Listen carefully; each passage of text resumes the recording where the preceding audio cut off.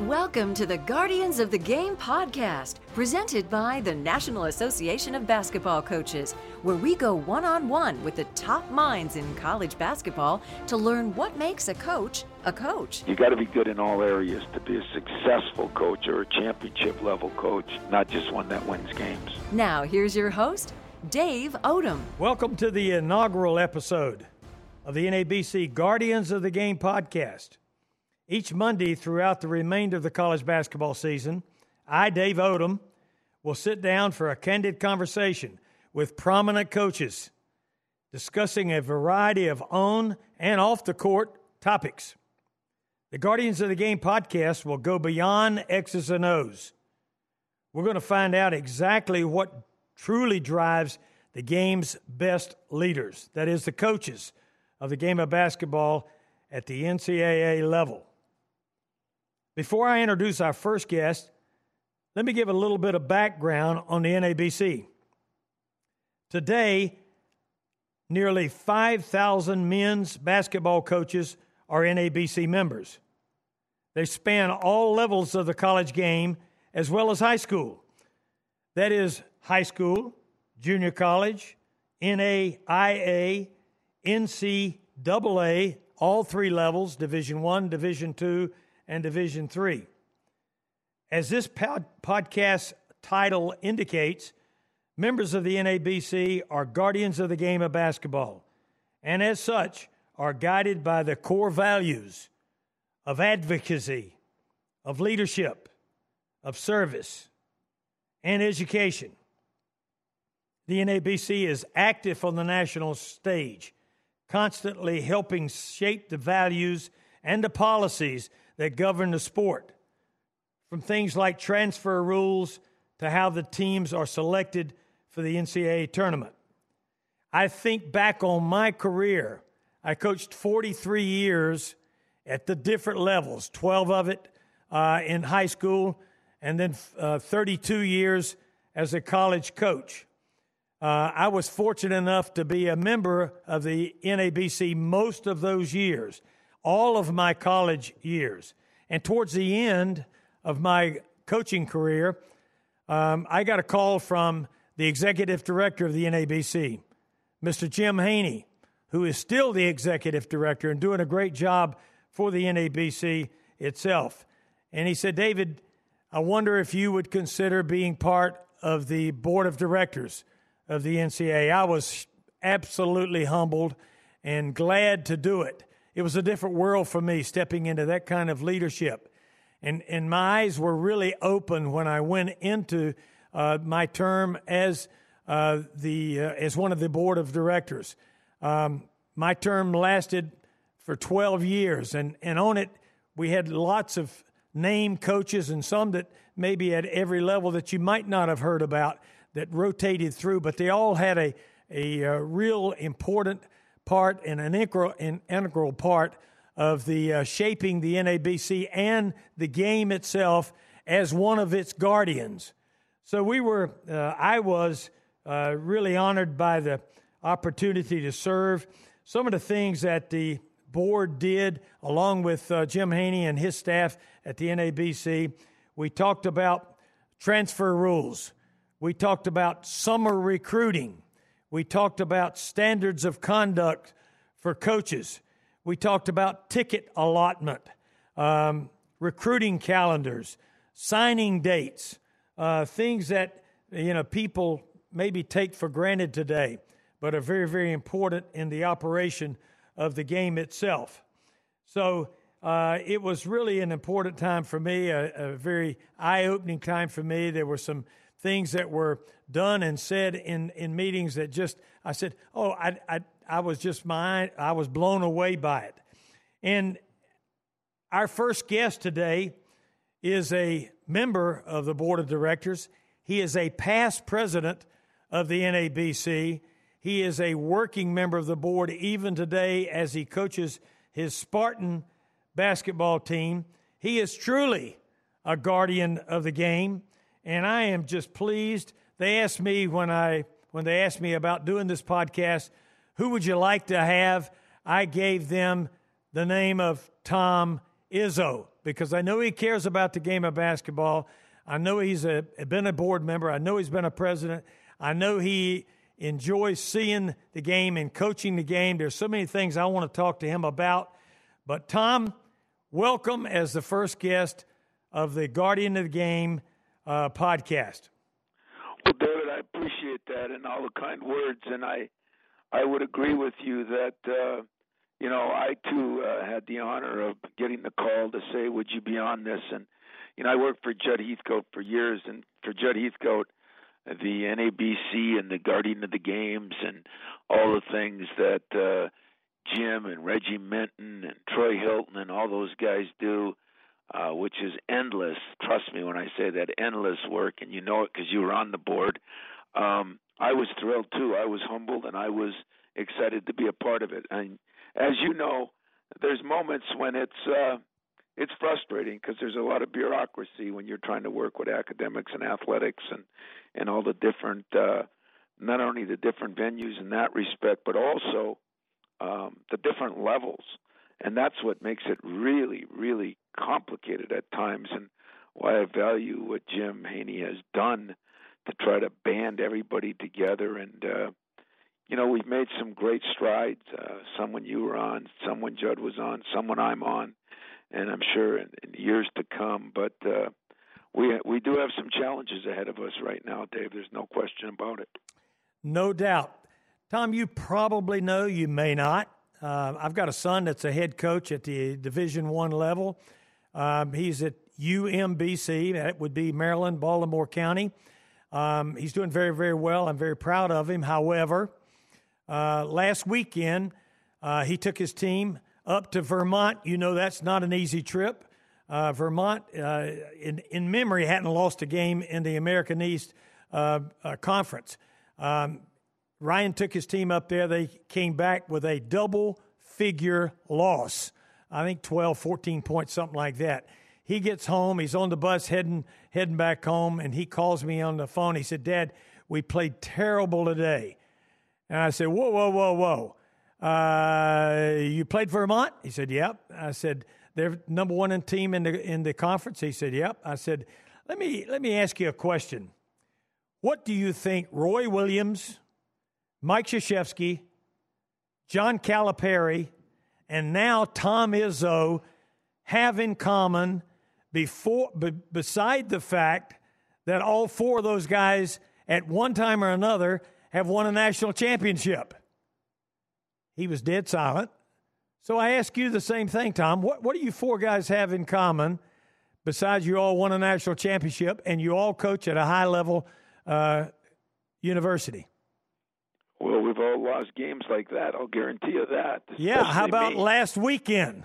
Yeah, four of you lost double-figure games last weekend.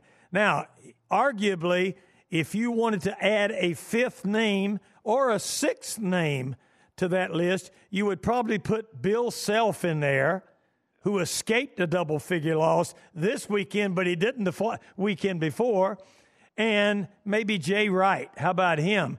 And he got whacked the week before. My question, and the reason I bring that up to you, I was trying to help my son get through the fact that, he was feeling pretty bad and that, his team had lost. He felt like he had let his team down and everything. Talk to us a little bit about balancing your thoughts and your team and helping them get through a 30-plus game year in which there are going to be a lot of great wins, but there are going to be weekends like you had last weekend. Well, tell Ryan to call me because I've been through that a lot, and especially early in my career. But I did know he was coaching. I have followed him, and I will say this. I talked to Jay Wright, after their loss, and as coaches do, and you remember back when you were coaching every day, it's a fraternity that tries to stick together because there's a lot of issues that we all go through that, it is a marathon, not a sprint, as they say. It's easy. It's kind of coach's cliche, but I heard a good one last night as we're talking. Steve Kerr of the Golden State Warriors said, they got beat at home by 20, I think, to the Clippers, who were missing a few players, and he said, the energy just wasn't there. They had it, we didn't. They played better than us.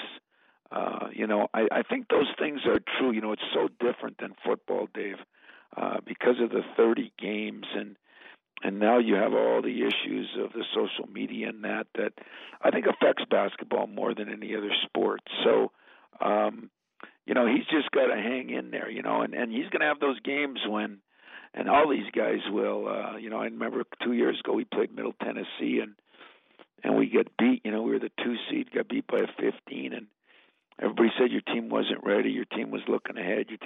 I said, no, we were the number 2 ranked defensive team in the country, and the team shot 58 from the field and 56 from the 3, and they made shots. Basketball, as you know, the days of Tim Duncan, which you had such a big part of, are falling fewer and fewer because of there are no centers anymore, which means that 3-point shot, and that's kind of the area where most upsets or the craziness of college basketball is going.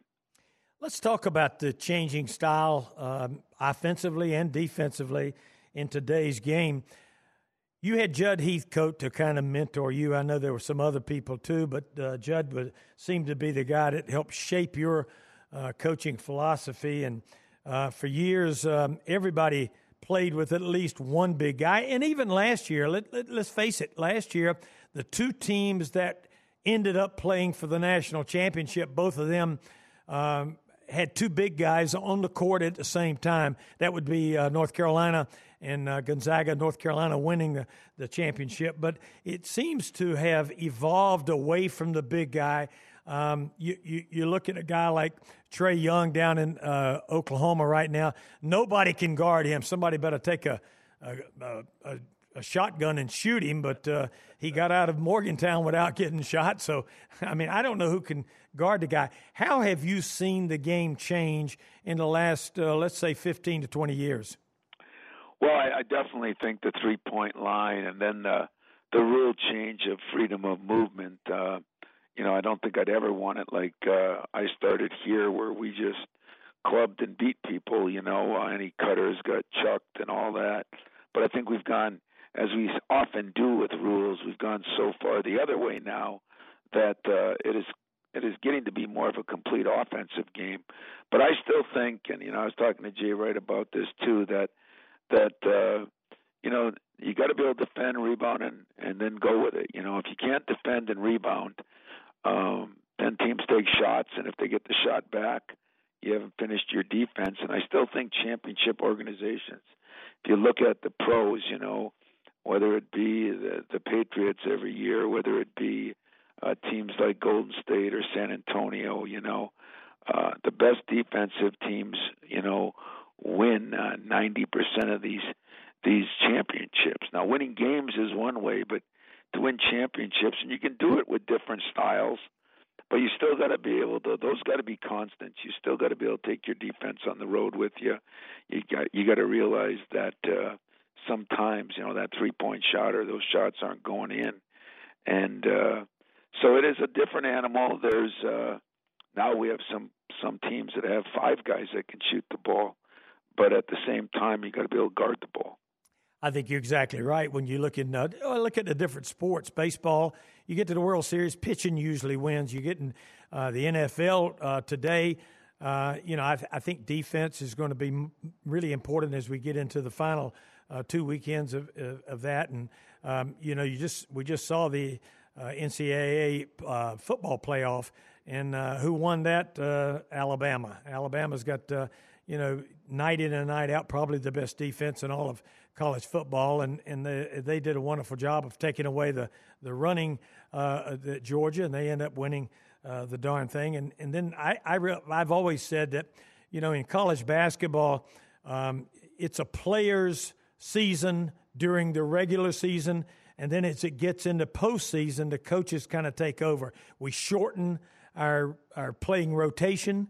We know who can do what, and we try to get them in at the right time.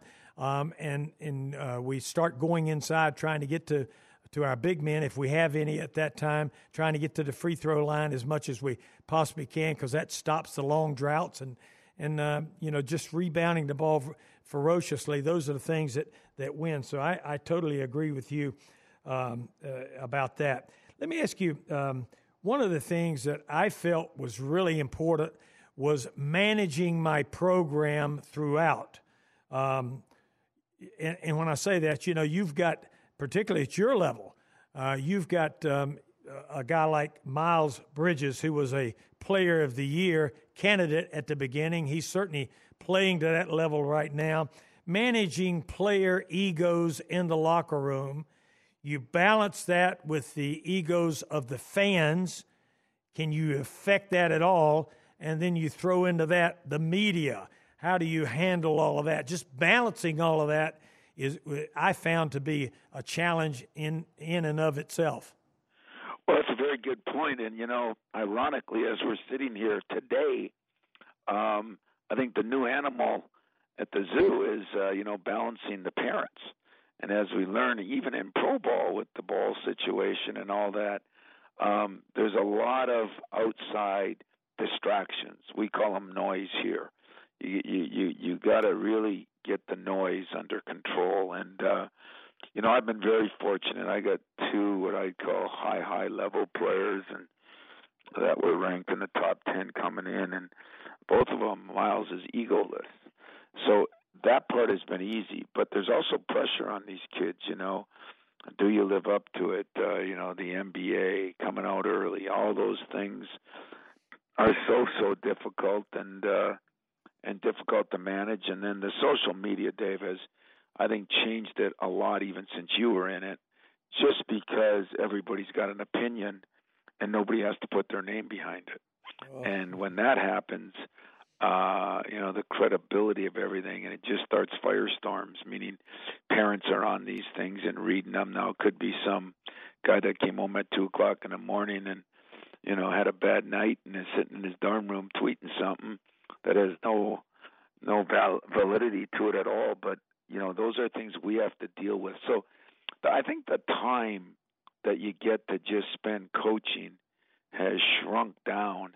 And that's sad because even for the players, the average student is on those damn phones for 6-7 hours a day. I tell them all the time, give me an hour more in basketball, an hour more in academics. I'm making academic All-American, Yeah. But they just, those are the things that, as Judd Heathcote used to say, whatever goes on in society goes on your team, whether it be problems with alcohol, drugs, whether it be problems with, handling these kind of situations. They're all the same. And ours is under a microscope, as you know. And I think that's the hardest part in the changes in my 23 years. Tom, you and I are alike in one regard. You've certainly had a much better career than I ever had, but we're alike in one regard. We both started as a high school coach.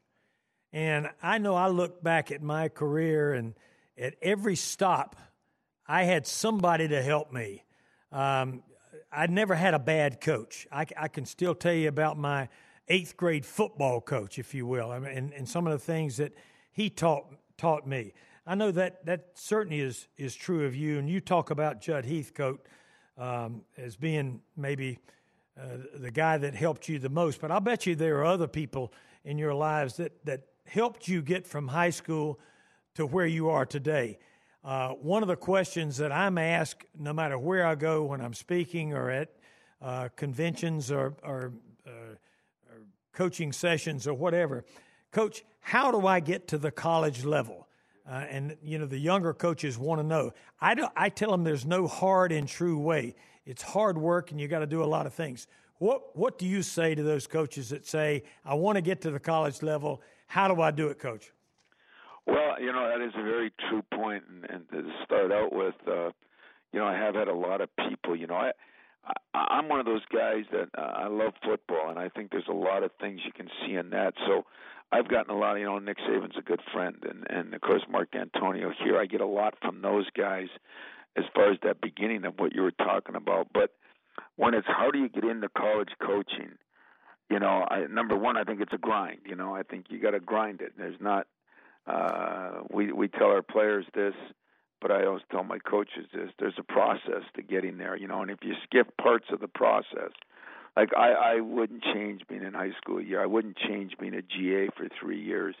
As I look back, I think it helped mold in me. I started lower Division I and Division II first, then lower Division I, then this level, and so I don't think I skipped many processes. When I came here as a GA, you were also the strength coach and the academic person, so I have a better appreciation. The video part of the game just started coming out then, the satellite dishes. So, we were kind of on the cutting edge there. I tell people all the time, find something that's going to impress somebody. I still say to this day, I took the academic thing and I made it a big deal, and I took the video part. When we first VHSs were coming out, and I convinced Judd that we could film that way instead of those old 16 millimeters, and that impressed him when it was successful. And academically, we had Scott Skiles and Kevin Willis and Sam Vincent, and that was challenging in itself. And those guys, we had some success there. So I'd also say get to as many clinics and get to as many, college, high school, pro practices as you can. There is a networking. Now, I don't like when my guys are just doing all the networking and not enough work, but I think you do got to get out to those places and just stay in touch with people, and that's kind of the philosophy I have and the way I did it. But it is difficult, It's especially now in college. We seem to pick guys that are just recruiters, and I've never done that here, and I hope our game doesn't get totally to that, because you got to be good in all areas to be a successful coach or a championship level coach, not just one that wins games. By record, you've got 8 assistants who are now head coaches, so you've obviously taught them well. You've obviously given them a chance to show what they can do. You used the word a couple of times that it's important that you, as a young coach, try to impress those that are doing the hiring, impress being the word. I used a word that I thought was equally correct, and that was you got to find a way to separate yourself. There are lots of people that, there are tried and true methods of progressing along in the coaching profession, but at some point you've got to be able to separate yourself from the masses and show people that are doing the hiring that you can do the job. I don't know about you, Tom, and I bet this is true. When I was interviewing for assistant positions, that is, I was interviewing somebody to come on my staff, I would always give them an open forum and give them a chance to tell me what they could do to make our staff and our program better. And I was always reluctant if a young coach just simply tried to sell himself as a recruiter. We all know how important recruiting is. But to me, and I know you believe this, the game is still taught and coached on the court, learning to teach the game. Mike Krzyzewski talks about it all the time, coaches being teachers.